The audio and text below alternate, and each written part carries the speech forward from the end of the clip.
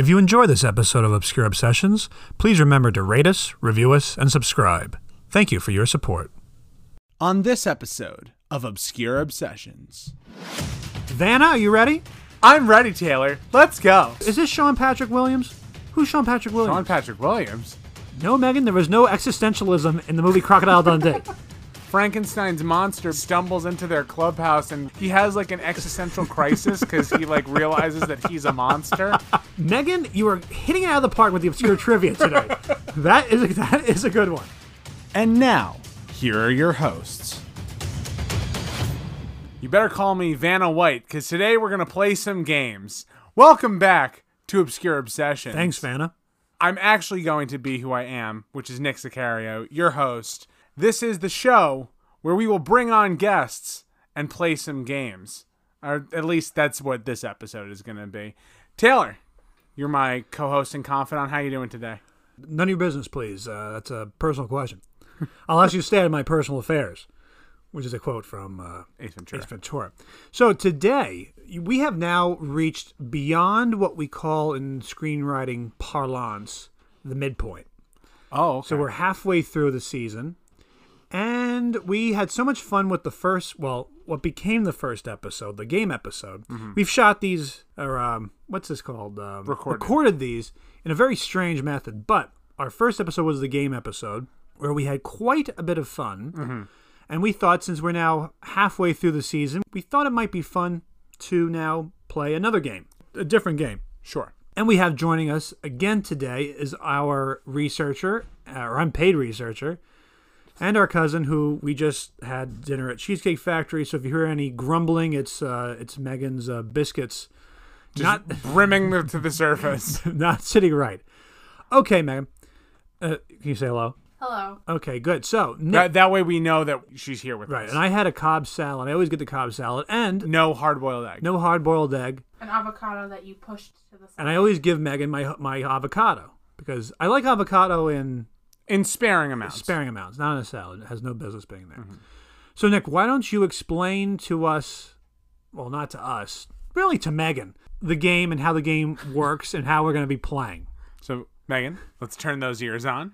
My ears are on, thank you very much. Switch on those listening ears. All right. They have been on, thank you very much. So, this game is a little bit different than the first game we played. I'm going to time you. You have 15 seconds, and the idea is you're going to give us the plot of a movie.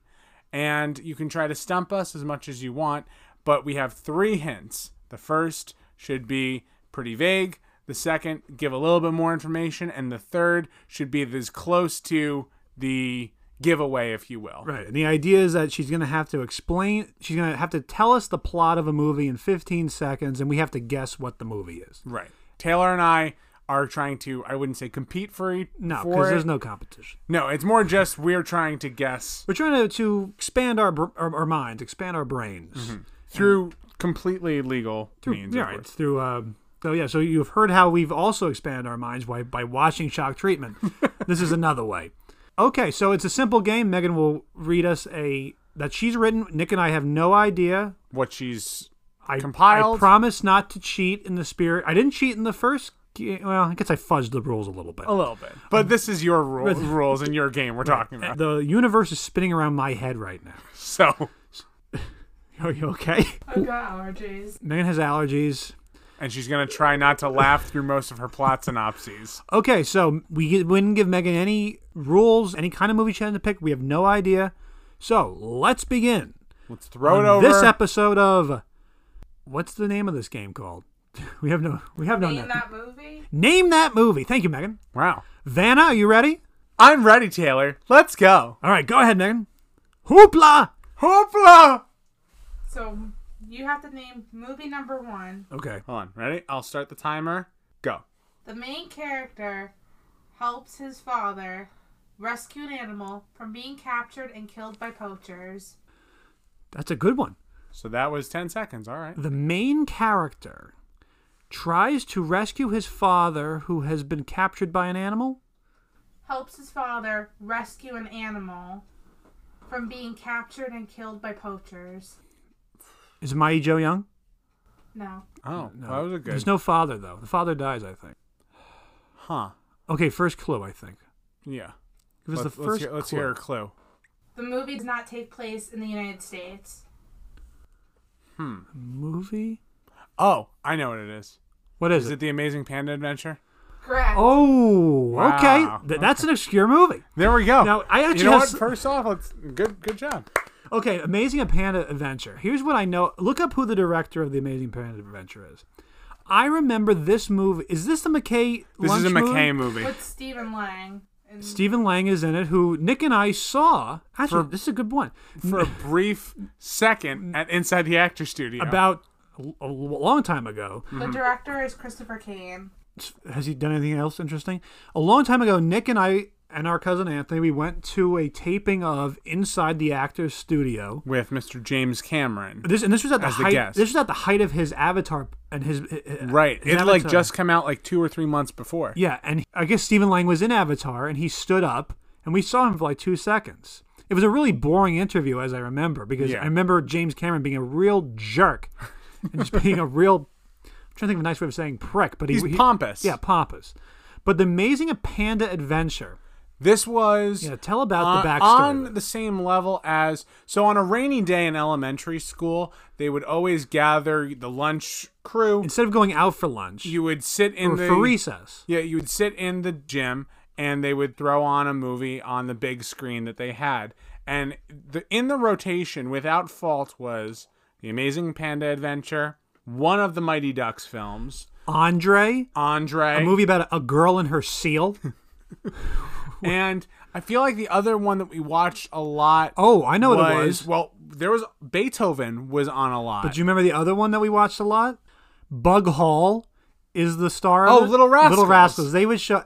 You saw you typically those- would go out, but when it rained, you had to stay in, and they would put on these movies on this very big, like late '80s TV, and this wooden thing, and those would be the movies we would watch. Another one they used to add when I was in elementary school was The First Homeward Down, The Incredible Journey.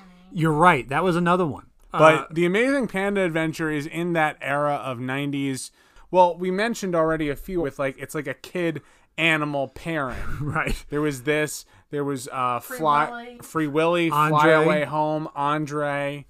I'm trying to think of other Yeah, ones. but they would always Flipper. They would always pair up. They'd pair up Frodo with wasn't Frodo A dolphin. Wasn't Frodo? Yeah, Elijah Wood was in that one. He's in Who? Tell me some of the cast in the Amazing well, I had Panda the- Adventure. Well, I had the. Oh, you yeah, asked me. go ahead. So Christopher Kane directed The Stone Boy, The Next Karate Kid, Ooh, Oh, starring Hilary Swank. Grand Jury, Elmer, That Was Then, This Is Now. So not really Where the River Runs Black. not a prolific. He wasn't exactly Howard Hawks. no. So Megan, tell me who's in the cast of. Now, I can't really remember. I remember you were somewhere down the shore and you saw it, the VH or the was- DVD of it, and it you was texted in it to me. A Books a Million. and you texted it to me. But that was the same place I got you your copy of Treasure Island. Ooh, love that. So it's not a huge cast. Stephen Lang, Ryan Slater, Yi Ding. That's the name. I'm not making this No, up. I know that. I just that's like you struggling. You struggle to say that name unoffensively. Isabella So it's not. Hoffman. So it's really not anyone. But I don't remember if it was good or bad. I just remember we watched it all the time. Well, It has a you watched it 5.8. recently, Megan. Yeah, was it any good? It was good. It was not. Oh, this is the best. Is that a movie Disney ever. movie? No, it's a Warner Brothers Oh, movie. well, all right. That's a But good one. it's within that sort of feeling. Yeah. Very good one. It Hats has a- off to you. It has a 5.8 out of 10 on. I don't want to hear any more about the Amazing. We're done Adventure, with this But I like movie. that. That was a very good one. Good job, man. Round of I'm applause. shocked it wasn't an outright disaster zone. I thought it was going to be, on the level of Let's keep up- Shelley Winters swimming through the Poseidon. Of a Let's disaster. keep up these pleasant surprises. All right, Megan. Now we're on to Vanna, number 2. And go. Movie number 2. A group of kids have until midnight to stop a supernatural villain from taking over their town. Ooh, is it the Monster Squad? Whoa! Whoa! I don't know why I thought. I mean, that's a good That's guess. that's a good one. I'm shocked I You're got that on flabbergasted. the first guess. My only reason for that is that it's in my queue right now on my watch list. On One of the few Shane Black movies that's not Christmas related. right, and he co-wrote the script, as I remember, with Fred Dekker, who directed it. Yes. And the first time I ever saw this, I was living in California, and one of my roommates said, "Oh, let's watch The Monster Squad." And I said, "Oh, I've never seen that movie," which is strange because I'm a huge fanatic about the Universal monster movies. This is like right up your alley. Yeah, like the same way when I was a kid, I was obsessed with Disney, as we know, Batman, and Universal monster movies. And Abbott and Costello, and that's how I kind of got into through Abbott and Costello Meet Frankenstein. And the Wolfman stuff. And that's I haven't seen it in a while now. It's basically a more PG-13 Goonies, but instead of them trying to find a pirate treasure, they're trying to stop Dracula from taking over the town. Well, there was something about, because the movie starts off with the 16th or 17th century, and Dracula's trying to complete this sacrifice. Right. It was something about like a curse that he... Isn't it a magic amulet or something? An amulet, and... Is this post or prior to the Bram Stoker Dracula? This is pre. This is 19... So, Monster Squad came out in 1980. So this actually involves a prologue about a historical Dracula before the Bram Stoker. Not done as artistically annoying as that one. Okay, who's the monsters? There's Dracula. There's Frankenstein's monster. Creature from the Black Lagoon. Right. The Mummy. The Wolfman. And the Wolfman. Yeah. And I remember because it has the famous line of, "Wolfman's got nards." Right. When they kick the Wolfman in the groin. This is the 80s, right? Yeah. 1987. This is about as 87? 1980s as you get. Yeah. And it's funny you picked that one because that's in my queue, and I keep thinking I really want to watch this again. There's no one really famous. No, I can't think of anyone this famous. Is the cast. You can name me 3. Ryan Lambert, Ashley Bank. Look up Ryan Lambert. That name sounds familiar to me. But what's another Frank Dekker movie? He did the 2 RoboCop. Oh, right? Ryan Lambert. Did he do RoboCop? No, that's Paul Verhoeven did the original. But one. Wasn't Fred Dekker involved? He might have been involved in part of the Megan, process. look up and tell me if. Do you remember the show Kids Incorporated? Because one of the actors was in that movie. No, look up Fred Dekker. Tell me what other things Fred Dekker has done. But that's a good one, and that's a definite cult movie. Absolutely. It also is a very good Halloween movie because I believe it's set around that time. And if not, it just has the atmosphere and the vibe of, And didn't it kind of have like an under wraps vibe? Yeah, actually, sort of, because Frankenstein's monster becomes their like mascot Right. because he like stumbles into their clubhouse and he has like an existential crisis because he like realizes that he's a monster.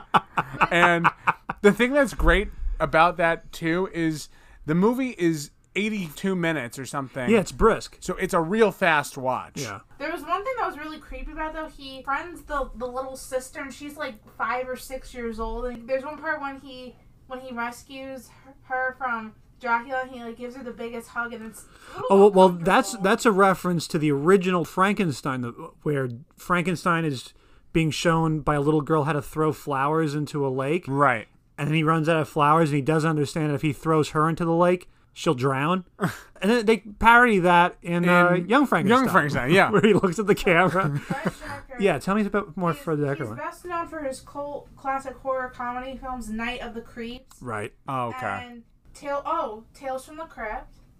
He was involved in... Was he involved in any RoboCop movies? RoboCop 3. Oh. He was... Whoops. All right, so... Yeah, but Fred Dekker... Ricochet, If Looks Could Kill, and Lethal Weapon 4. Lethal Weapon 29. Yeah, Fred Dekker is a contemporary... he did, sadly, I think. Didn't he co-write The Predator? Yes. Yeah. Not his finest hour. But I mean, Shane Black was one of his they partners. were and they were friends. Oh, and he also... Well, this was an unproduced screenplay, but Godzilla, King of the Monsters. I've read that from script, 1983. actually. I've read that script. He was not a fan of Godzilla, so they thought, maybe that'll bring a different perspective. It didn't very help. strange. No, it was going to be Godzilla, King of the Monsters in 3D. But Monster Squad, definitely check out. Yeah, because it is a great Halloween movie, and it's just so easy to watch. It's like it's like popcorn. It's a kind of like Sunday afternoon movie. Absolutely. You might say. All right, good. Next. Very good. Round 3. Movie number 3. We just said that.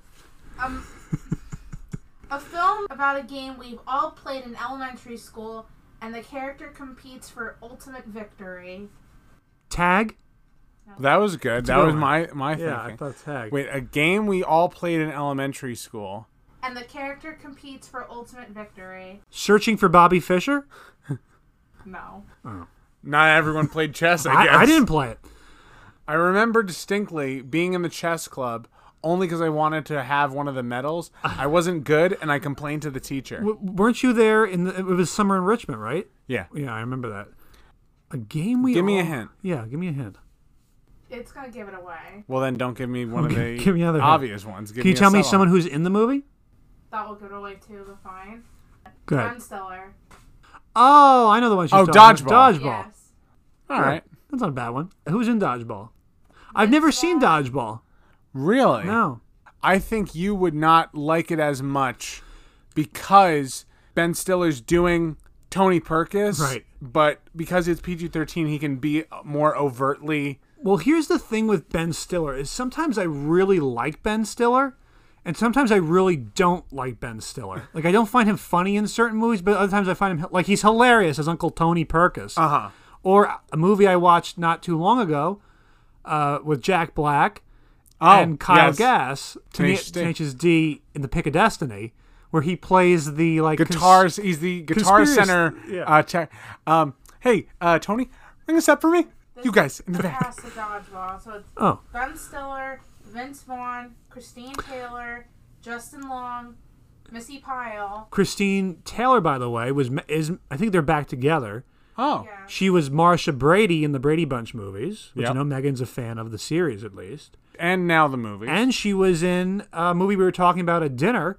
She was Drew Barrymore's sister or best friend in The Wedding Singer. And then Really? When Yeah. I was watching a little bit of this on Paramount Plus the other day, in the late Nerd. 80s, early 90s, Christine Taylor did a show called Hey Dude, where she works on a dude ranch in Arizona. Megan, you are hitting it out of the park with the obscure trivia today. That is a good one. And I think it was Joe Torres was in that also, or I don't know who I that don't know is. who that is. or somebody, but I know who Hector Elizondo is, but I don't think he was on Hey Dude. a couple more people you know in Dodgeball. Yeah. Jason Bateman, okay, I like him. Rip Torn. Oh, I love Rip Torn. He was the Gary voice Cole. of Zeus That's right. in. Gary- Gary Cole was Hank Azaria. Gary Cole is Mike Brady. Mike Brady. That's kind of weird. The other one who I don't find all that funny all the time is Vince Vaughn. He's extremely hit or miss. Yeah, I'm not a huge Vince Vaughn fan. I think, unfortunately, as the years have gone on, I've sort of lost my taste for the Vince Vaughn humor where he's just a fast-talking... Show me a pic of Hey Dude. Because now I'm kind of fascinated by that. But Christine Taylor was really good in... she was a great Marsha Brady. Yes. And she was really funny in The Wedding Singer. Dodgeball, I want to watch because I know that Ben Stiller is similar He's still to Tony kind of doing Perkins. Uncle Tony. Yeah. The thing that is funny about Dodgeball is it doesn't take itself seriously and takes itself seriously at Is the Will same Ferrell in time. it? No. No. Let me But see. it also has so many actors. Yeah, that looks terrible. Woof. Yeah, that's gonna Hey, be dude. that's gonna be a hard pass That's for a this hard guy. pass. Basically, so the plot of that, and I know we're not discussing it, but this is. Well, I'm the short interested plot. in this. So, Hey Dude is basically about a bunch of teenagers who spend their summer working at a ranch in the middle of Arizona. Now I'm not interested. And hilarity ensues. All right, good job, Megan. Next. What we got, number 3? No, we're at number 4. Oh, good. We're breezing through these. Breezing. We're dogging it. We're dogging it. I purposely did these shorts so we wouldn't have to spend all night talking. Well, you did about the right thing. Go ahead. A group of childhood best friends go on a camping trip to find a hijacker's treasure. Without a paddle. Yes. I don't know anything about this movie. Okay, this Is was this Sean Patrick Williams? Who's Sean Patrick Williams? Sean Patrick Williams. Who's the guy who plays Stifler? Sean William Scott. This is- Oh. No, without No. a paddle, it's Matthew Lillard, Seth Green. Oh, Jack Shepherd. I got the wrong. You have late the 90s, early 2000s. But this Tell me about Without a Paddle. So weirdly, Without a Paddle was around the same time as the live action Scooby Doo's. Uh-huh. And I saw Scooby Doo 2, which had Matthew Lillard and Seth Green. Seth Green in it. and then immediately saw this like a week later. Yeah. And I was very confused because I was like, wait a second, they were just in that other movie.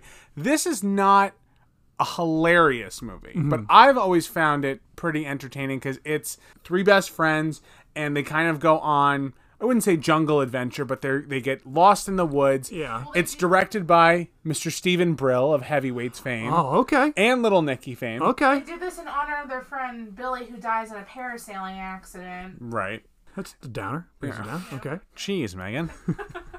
You know, it's like it's tame in comparison to other like PG-13 comedies.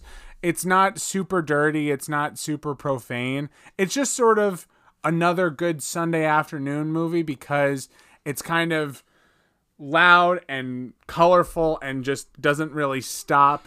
And Yeah, I feel like I've seen this like on cable a lot. this would definitely find its way on. What year did you say this was? 2004. Okay, so this was the same. Was this the same year? Same year as Scooby Doo 2? Scooby Doo 2. Who does Seth Green play in Scooby Doo 2? He is Velma's love interest, who is the museum curator. See, I gotta revisit Scooby Doo 2.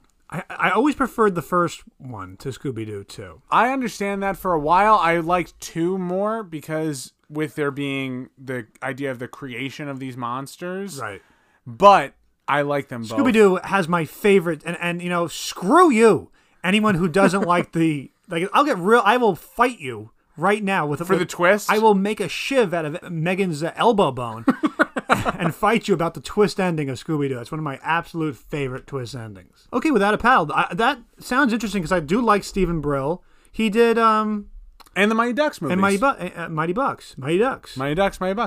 Is it similar in tone to Meet the Deedles? No. Meet the Deedles is It's was that also him? no, but I'm just sort of thinking Matthew Lillard. Oh, I see. Like kind of like stoner. And then Matthew characters. Lillard and Freddie Prinze Jr., who were also in what other movie together? She's All That. Was she in? Were they in that one also? I was thinking of Summer Catch. Was the one I was thinking of. In She's All That, Matthew Lillard plays a reality TV star who's like a complete jerk, and Megan's just knocking it out of the park right now. Jeez. All right, next one. Freddie Prinze Jr. is like the school jock. I'm off of Freddie Prinze. We're on to the moving. Next, I'm We're on to moving. the next one. Okay, this Last is the one, this is the Megan. All right, Megan's done bad. She's done pretty well. She's dogging it. She's dogging it. This movie is about a legend that encounters strange and hilarious situations with new friends and old enemies. Ooh. Wow, that's pretty vague. Did you actually write these? I actually did. I don't. I think there might The be syntax is a little off, but hey. Can you read it again? We singing King Cole's Party. I'm trying to think of things Meg and I have talked about in the ocean.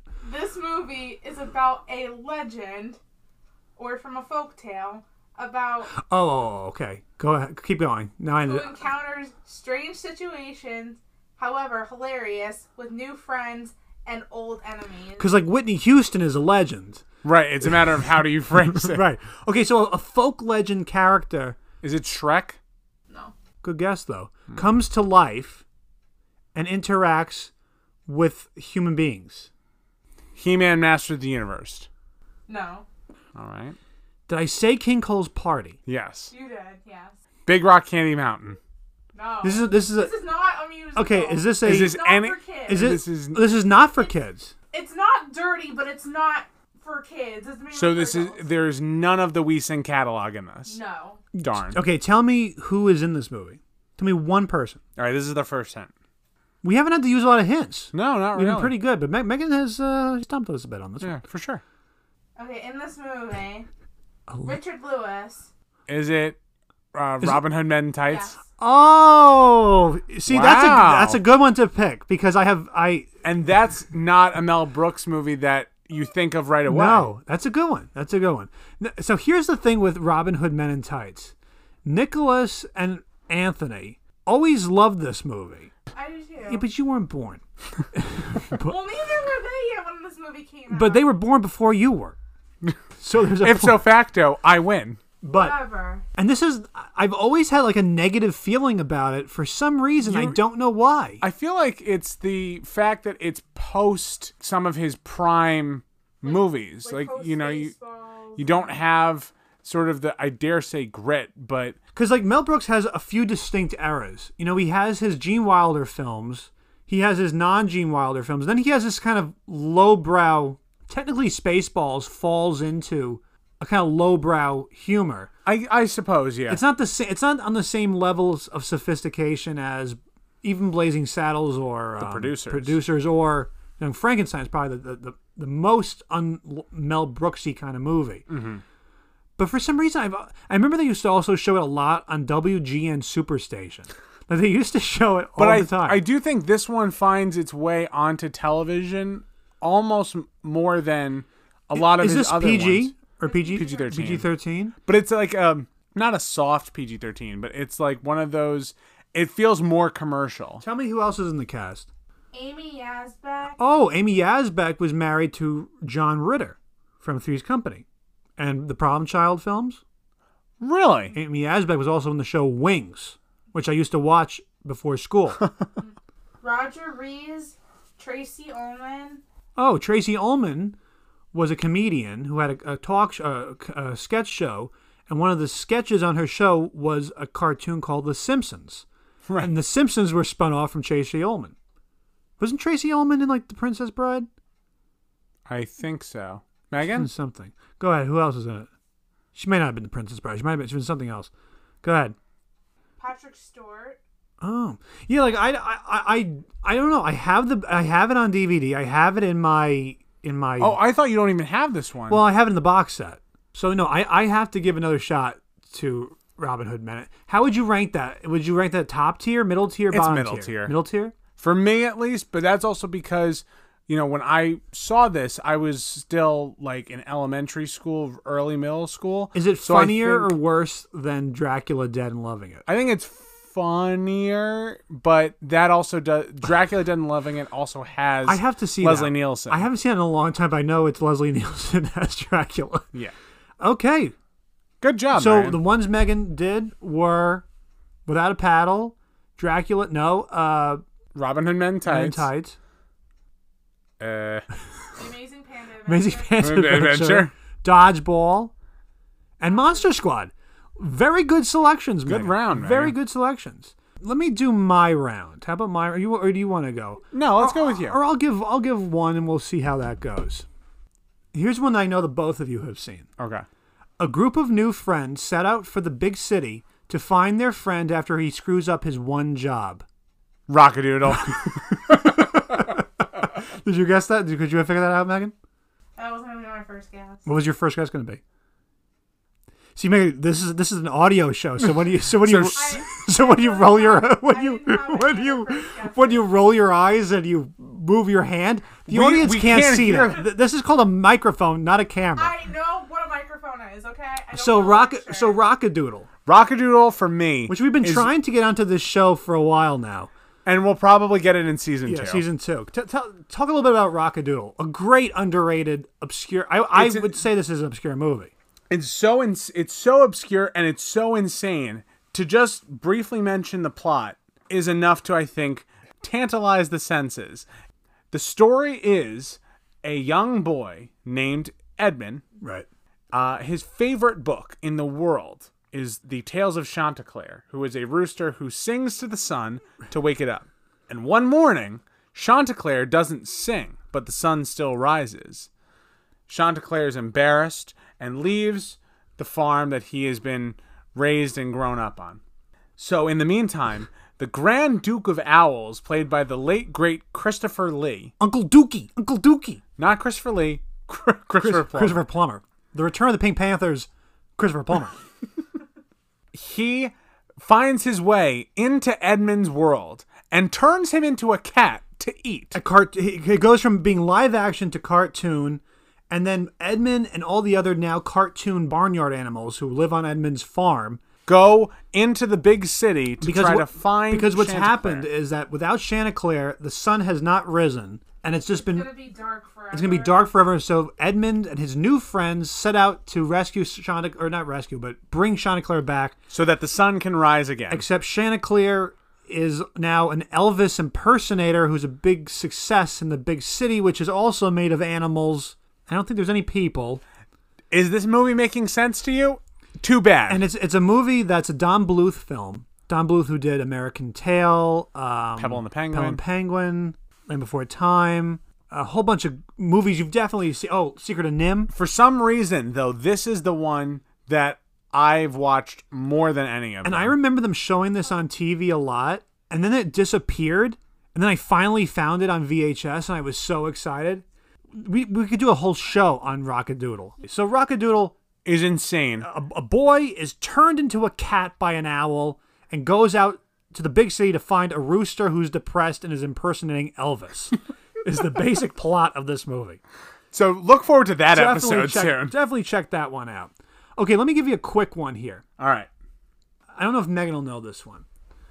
Okay, this is the story of two orphans, one who grows up to have a nice car and the other who grows up to like sushi. Megan has a very puzzling... A nice car, the other who grows up to like sushi. A story of two orphans, one who grows up to have a nice car and the other who grows up to like sushi. Now, what is sushi, Megan? It's raw fish. Major hint. What movie has a nice car and a person eating raw fish? And it's about two orphans.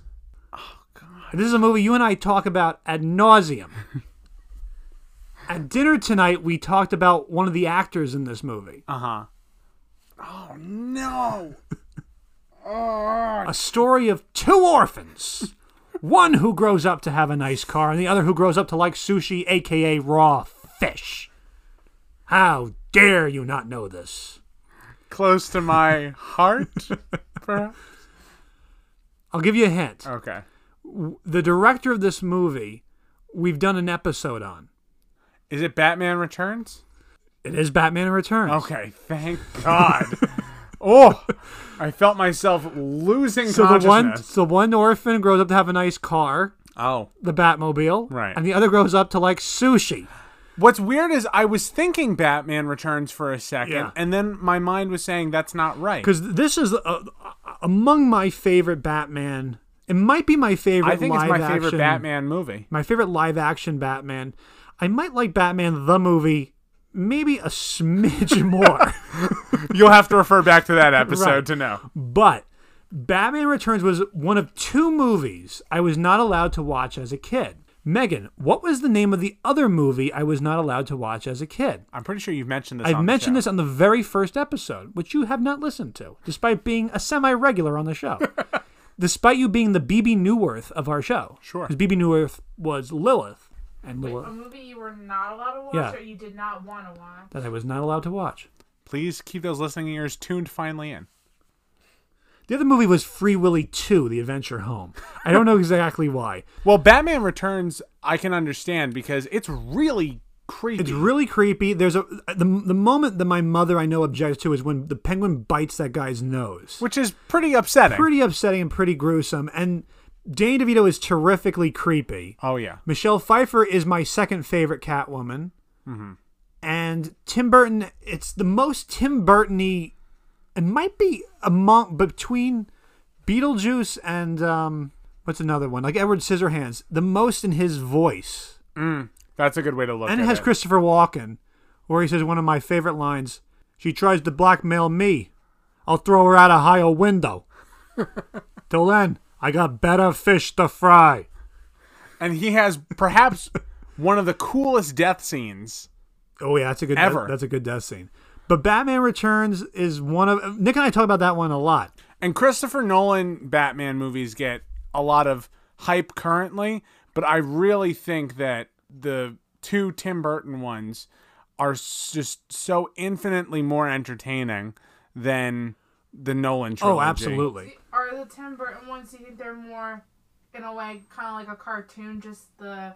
I think they at least understand that Batman is still derived from comic book source material. Right, they don't ever take themselves ever really seriously at all. Even the two Tim Burton ones, which are good. Even the first one, which doesn't really have his voice as much. It's still a guy who falls into a tank of acid and comes out with blue skin. Clown make fun. It's your Uncle Bingo. It's time to pay the check. Okay, I have one quick one more. Okay. And then we'll move over to you. And then maybe we'll come back and we'll see. Oh, come on. This is a tough one, I think. The main character has an existential crisis and tries to prove his worth. Has an existential crisis and tries to prove his worth. Megan, explain to me existentialism. I don't know how to explain that to you. Okay. That's about right. That's a good answer. The main character has an existential crisis and tries to prove his worth. Can I have a hint? This is a movie with few human actors in it. But the human actor in this won the Academy Award for his performance in this movie.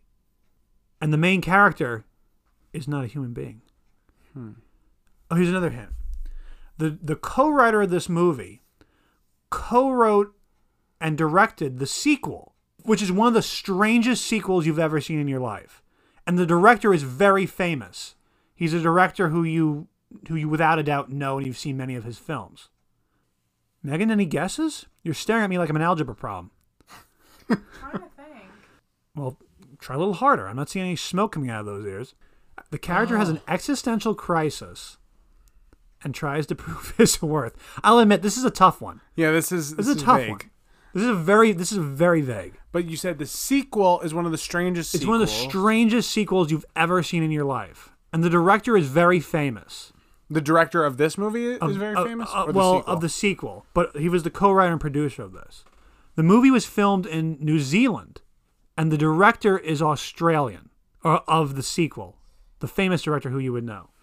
Is it Crocodile Dundee? No, Megan, there was no existentialism in the movie Crocodile Dundee. Crocodile Dundee in Los Angeles had a few moments, but not... That's not the overriding theme. That's not the one I'm talking about. Oh, man alive. You're going to need another hint. Probably. The famous director is most probably famous for working with Mel Gibson. Megan, you haven't given me one guess. Most famous for working with Mel Gibson. What's a famous Mel Gibson movie?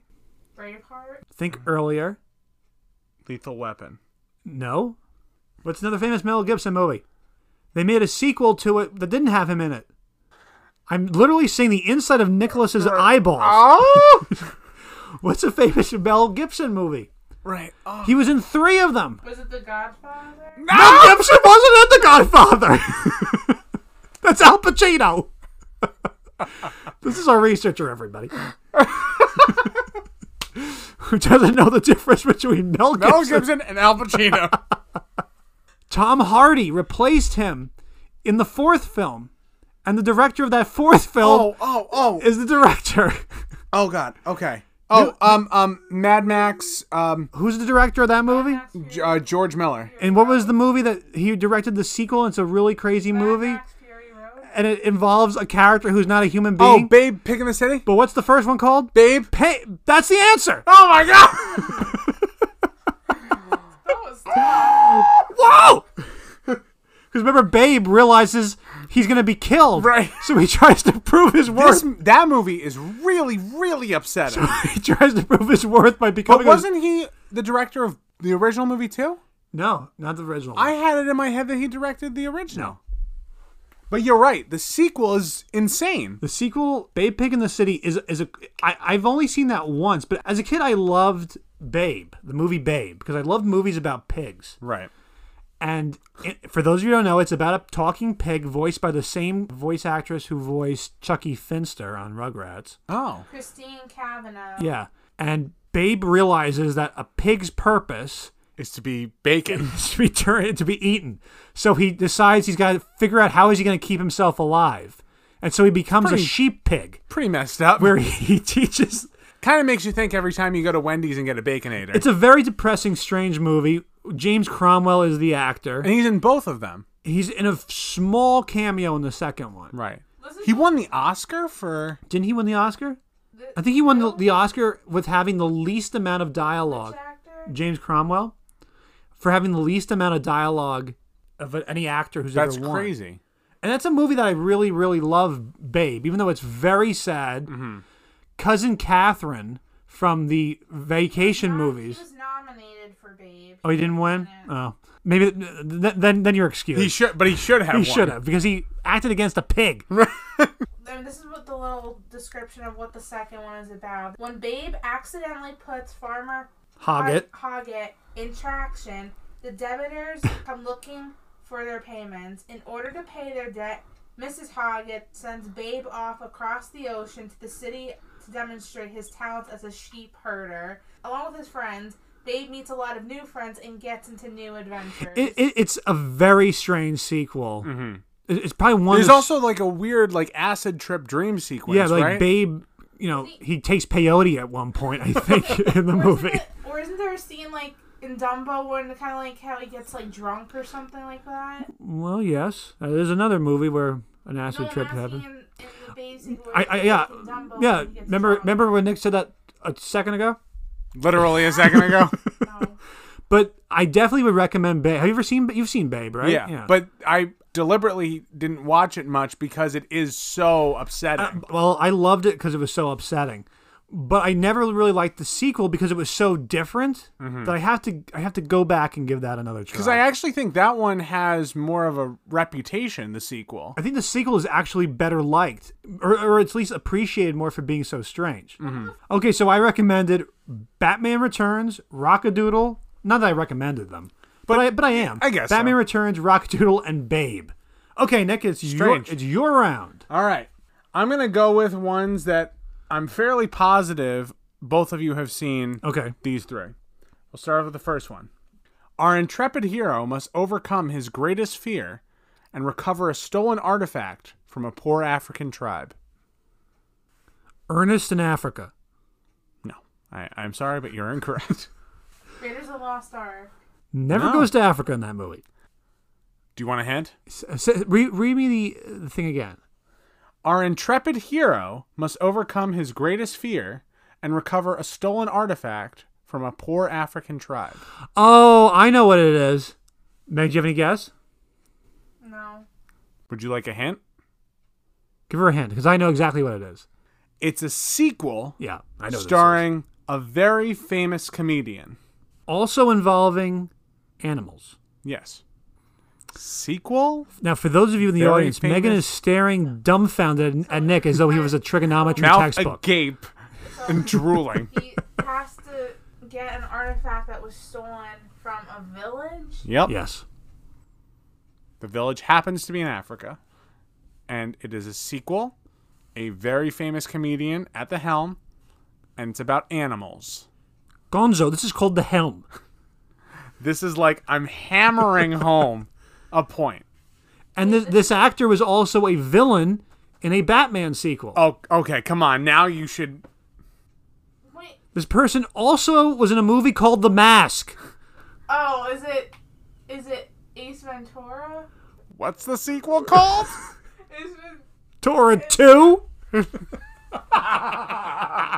I never saw this. It's Ace Ventura, When Nature Calls. Now, Nicholas and I rewatched this. We did a double feature. A double feature, the first and second a few months ago. months ago. And wow, it's not funny at all. No, in fact, it's a really gross movie. It's actually painfully unfunny. There's one part where he comes out of a robotic rhino's behind. Right, and the joke is, hey, a guy is coming out of a robot. Isn't that funny? Because I love the first one. The first one has a really good mystery, actually.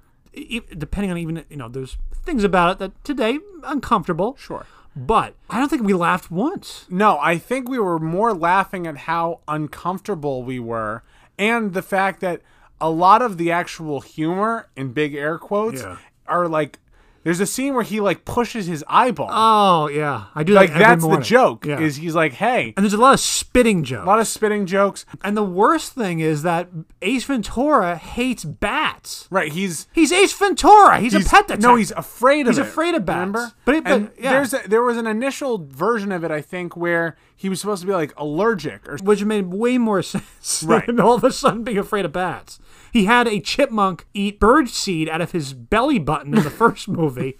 Yeah, Ace Ventura is such a downgrade from, and I know that we did watch it back to back as we mentioned, but I think even on its own, you would watch it and be confused why you're not laughing. Yeah, it's sparse on the old laughs. Yeah. All right, good one. That was the first one. All right, now this one I know for a fact you've watched, the both of you. Okay. Through the power of teamwork, 6 friends must unite to defeat an intergalactic Power being. Rangers, Mighty Morphin Power Rangers, the movie. Well, it didn't even Jeez. finish the sentence, but okay.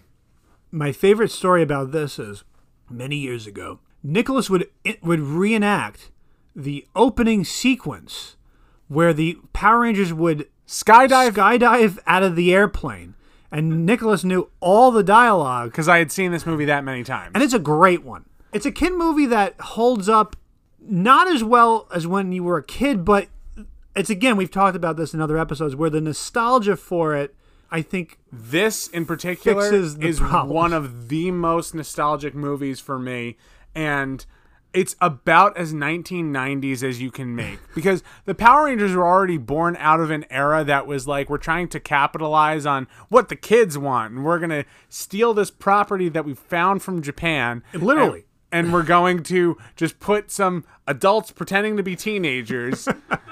And Tommy, Oliver, Kimberly, you got Jason, Jason, got Billy, Adam, Aisha. Rocky. and it's always weird because some of them were from the original It was series. The original in the Mighty Morphin Power Rangers movie from the original. It was Billy, Kimberly, Tommy. and Tommy were really the original. That's it. The other great thing about this movie is another Indiana Jones connection is Paul Freeman.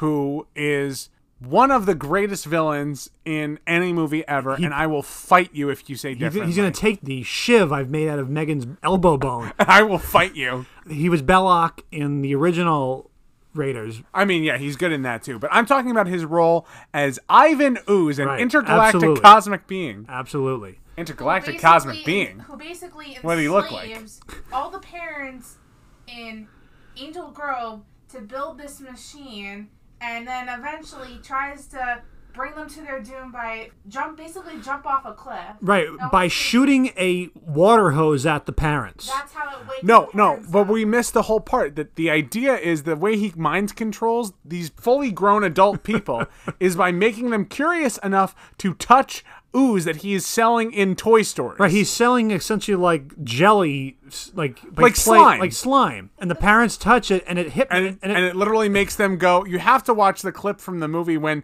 the main kid's dad touches it. He just goes like stiff as a plank and just starts walking out of the house. And there's a whole wave of adults who all have slime on their hands, like Ivan Ooze, Ivan. and then he makes Ooze. them dig up those machines and then put them together. And there's another great scene where he makes a very large construction worker man dance to ballet music.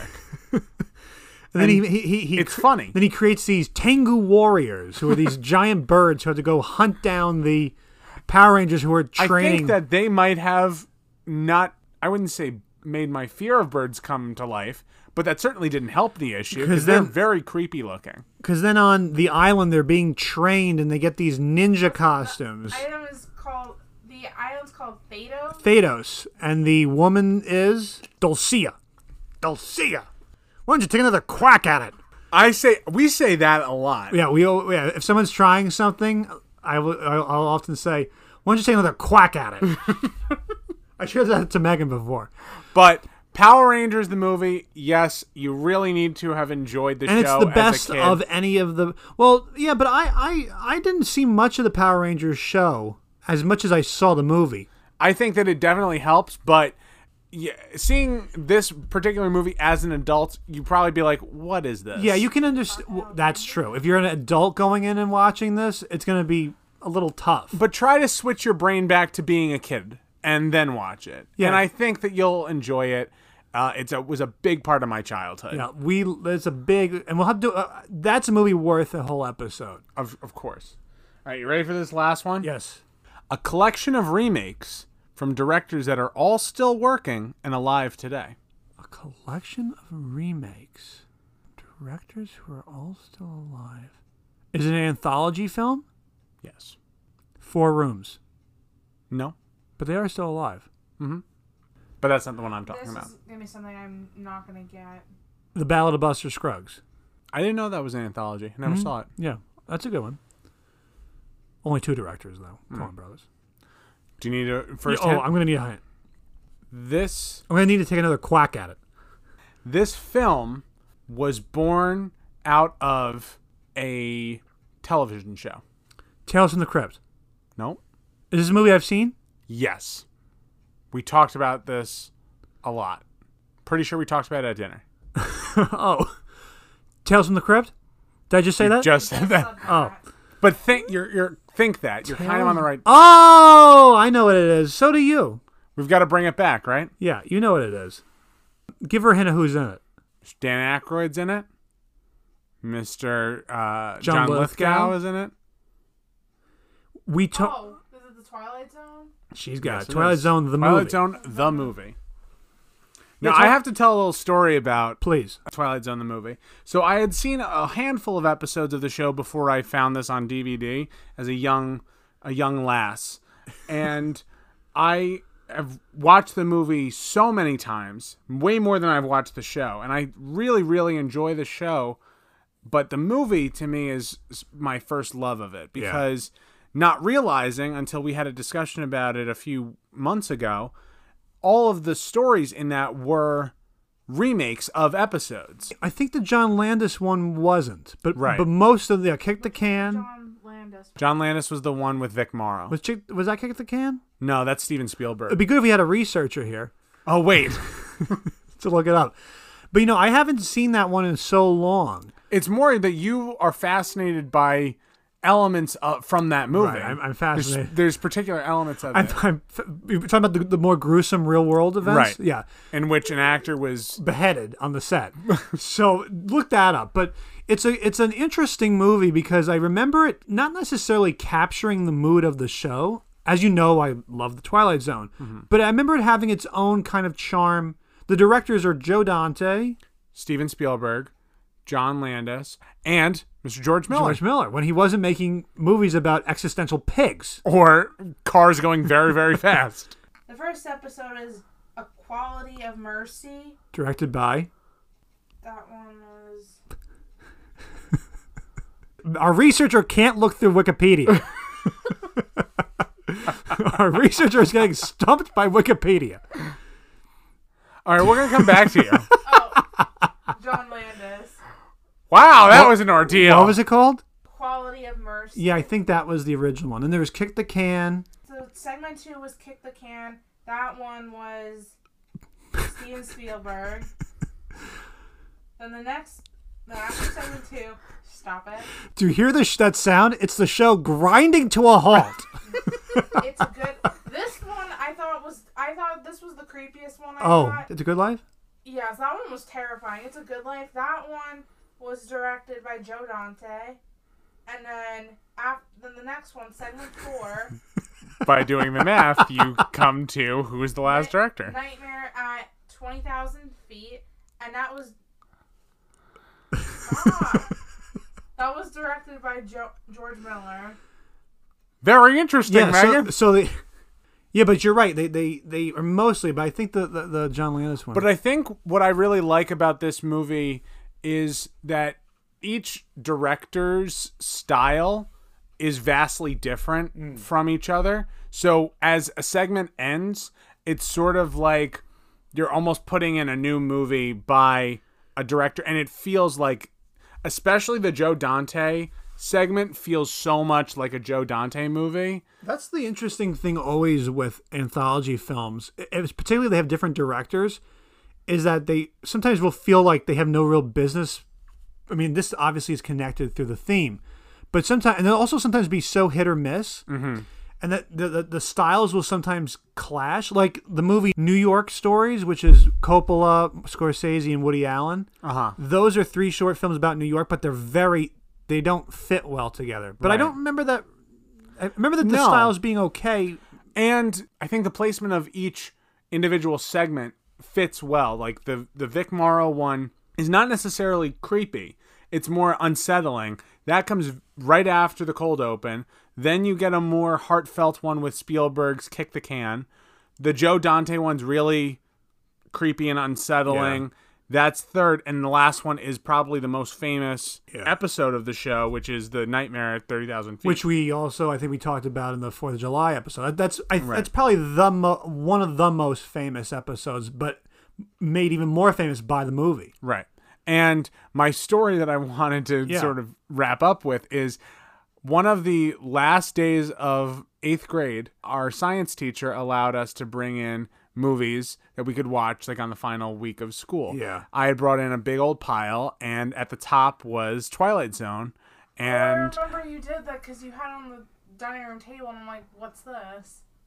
And so I brought it to school, and I didn't have science until midway through the day, I believe. So a period or two had gone by, and I was wondering which one he had shown. And apparently he showed the Twilight Zone movie, and the first segment with Vic Morrow is the one that has pretty tough stuff for a 13-year-old to hear. Right. So I believe it wasn't finished. Well, that's sort of what happened when we were on an 8th grade trip and someone put Dumb and Dumber 2 into the VHS player on the bus, and Miss Dadoff went running from the back of the bus screaming to the front of the bus to stop the movie from playing.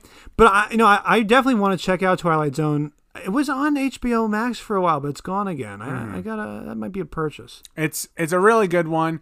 I agree. I don't think that it properly is a recreation of the show. They've never ever been able to, like, they did one in the 80s of a series which is regarded well, but not as much as the original. There was one in the early 2000s, and I haven't seen the one that Jordan Peele is doing. I don't have any interest. But I still say check out the movie because it is directed by 4 really strong directors. Oh, definitely. And all of the segments are pretty entertaining. Yes, Megan? It actually was only one episode of the Twilight Zone from the early 2000s. It was one episode that aired in 2002. That's it? I thought there was more. Yeah, it was not... It's tough to recreate that. Guess who was in it? It was Forrest Whitaker. Yeah, he was... Berkeley, Brian Austin Green... Forrest Whitaker... Lou Diamond Phillips, Jason Alexander.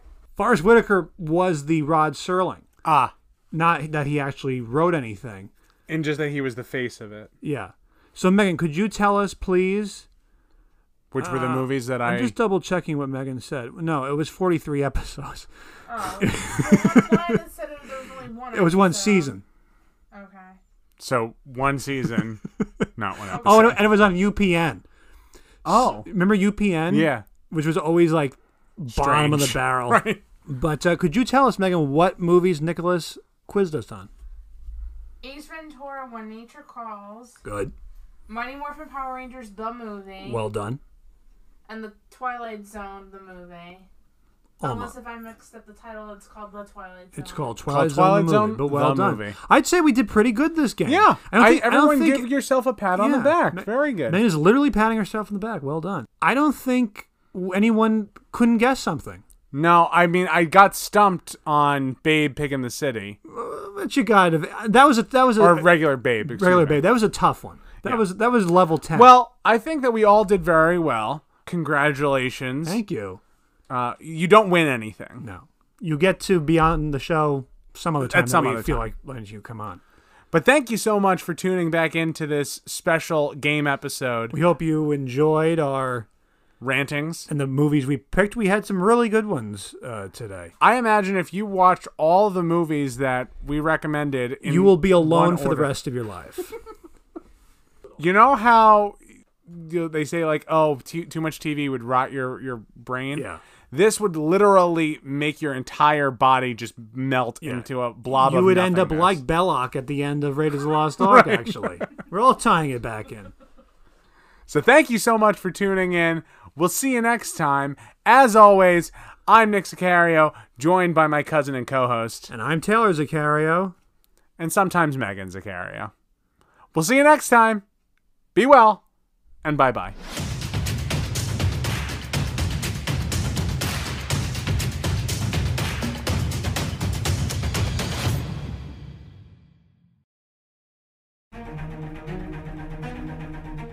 Obscure Obsessions is directed, written, and edited by Taylor and Nick Sicario, and is a co-production with Tan Productions. Special thanks to Anchor for podcast distribution, and to Twin Musicom, Stockwaves, and Walpernian Music for providing the score. Follow Obscure Obsessions on Facebook and Instagram, username @ObscurePodcast in all lowercase, and on Twitter, username @ObscurePod, uppercase O and uppercase P, for episode details, previews, and more.